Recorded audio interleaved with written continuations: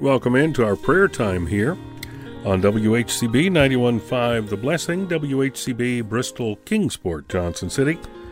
We're a listener-supported broadcast service. WHCB exists because of God Himself and because of His wonderful grace in touching hearts and pocketbooks, and folks give as they're led by the very Spirit of God to give to the work of WHCB.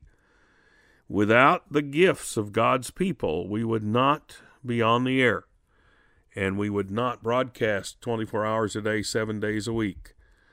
And so if you are inclined, if you're directed by the Spirit of God to give to the work of WHCB, we would love for you to follow God's direction and to give as He would have you to give. Here's our address: WHCB 91.5 FM, P.O. Box 5, Blountville, Tennessee 37617.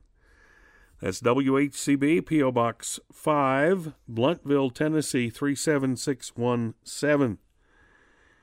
And if you want to go online and find us there and correspond with us there or donate there, you can do that at WHCBradio.org. That's WHCBradio.org. And we thank you for your support. We thank you for your praying for us, thinking of us, giving to the work. Thank you so much. We were talking about the need for prayer in these United States, and I want to continue with that thought today. It was sort of put in my head by Sarah Folks Moore's article from over 40 years ago. Ezekiel 22:30, I sought for a man among them that should make up the hedge and stand in the gap before me for the land, that I should not destroy it. But I found none. Ezekiel 22:30. The greatest need in every church, in every community, in every home, is for prayer leadership that will stir the people of God to prayer. We can talk about the conditions, we can gossip, we can bewail the need of America for a spiritual awakening, but that doesn't even begin to take care of the problem. The most difficult thing to do is to get men and women to pray. This is not a day when people readily pray. Few men and women will actually pray. They may give you 30 seconds at the table. Oh Lord, thank you for our food, bless our family. But the greatest spiritual need in America is for praying leadership. That's pastors, elders, deacons, teachers, heads of household, moms and dads, who will bring the preachers and the church back to prayer.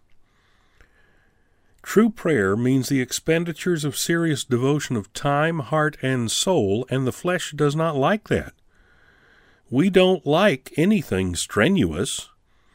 To get under the burden of prayer is often just too much labor for the present-day pleasure-loving, ease-indulging membership and ministry of most local churches.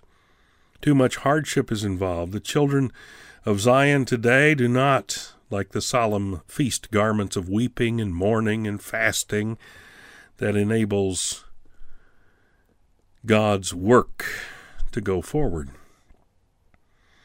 Woe, pronounced the prophet, to them that are at ease in Zion, Amos 6:1, to those that will not labor for the Lord. God help us to travail at this crisis and to the age hour. God help us to see the need and necessity of prayer, and God help us to meet the conditions. We can't do it by ourselves. That's why I say God must help us. The all-important need is for men and women whose hearts are right with God to make prayer a supreme passion of the hour. Men and women whose supreme labor for God and country is to cry, as Joel did in chapter 2, verse 17, Spare thy people, O Lord, and give not thine heritage to reproach, that the heathen should rule over us. To pray is the greatest thing we can do to save America and avert national chaos and crisis.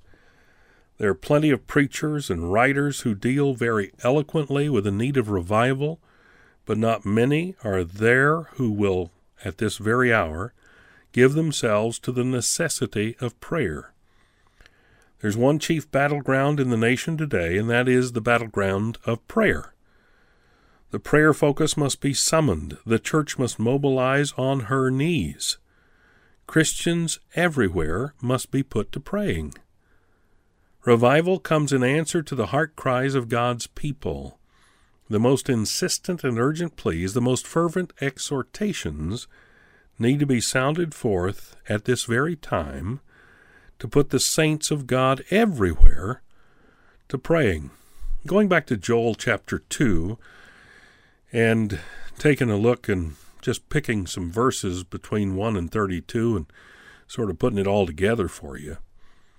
Sound an alarm in my holy mountain, for the day of the Lord cometh. Gather the people, sanctify the congregation, assemble the elders. Let the ministers of the Lord weep. Then will the Lord pity his people, and he will cause to come down for you the rain, the former and the latter rain in the first month. And the floors shall be full of wheat, and the fat shall overflow with wine and oil. And I will restore, I will pour my spirit on all flesh. Whosoever shall call on the name of the Lord shall be saved. And isn't that what it's all about? As we pray for America, we're praying for the salvation of its leaders. We're praying for the salvation of its people. We're praying for the salvation of its godly institutions. Indeed, we're praying for the salvation of the souls of men and women who are on the brink of damnation. We are to be about the Lord's business in prayer. Our thanks to the folks at Herald of His Coming for reminding us of Sarah Folks Moore's writings back over 40 years ago. And it speaks to my heart today, and I try then to speak to your heart as the Lord would allow. We must be praying for our nation, for our folks around us, for our families, for ourselves. Let's pray. Heavenly Father, thank you. Thank you for reminding us of the need of prayer. I know that I stand in the need of prayer, and yet it is needful for me to pray as well. And Father, I thank you. I begin my prayer today by giving you thanks, for thanking you for the salvation that I have through Jesus Christ, thanking you for the love that is mine and given to me so freely. Thank you. And thank you for loving our nation and loving the people in our nation. And thank you for the many blessings that I've had my entire life at your hand. And now, Father, we have great needs in this nation. We have great needs in this ministry. We have great needs all across the board. And only you can provide what is needed. Only you can make provision for us. We cannot make provision for ourselves. And so we look to you, and we ask you to do for us what is necessary. And Lord, we ask that you would recruit workers in your field, that they would come and that they would work for you, that they would be in prayer for our nation. And I pray, Lord, that you would do for our nation what needs to be done. And for each of us, praying right now, do for us what needs to be done, we pray. And we thank you in Jesus' name. Amen and amen.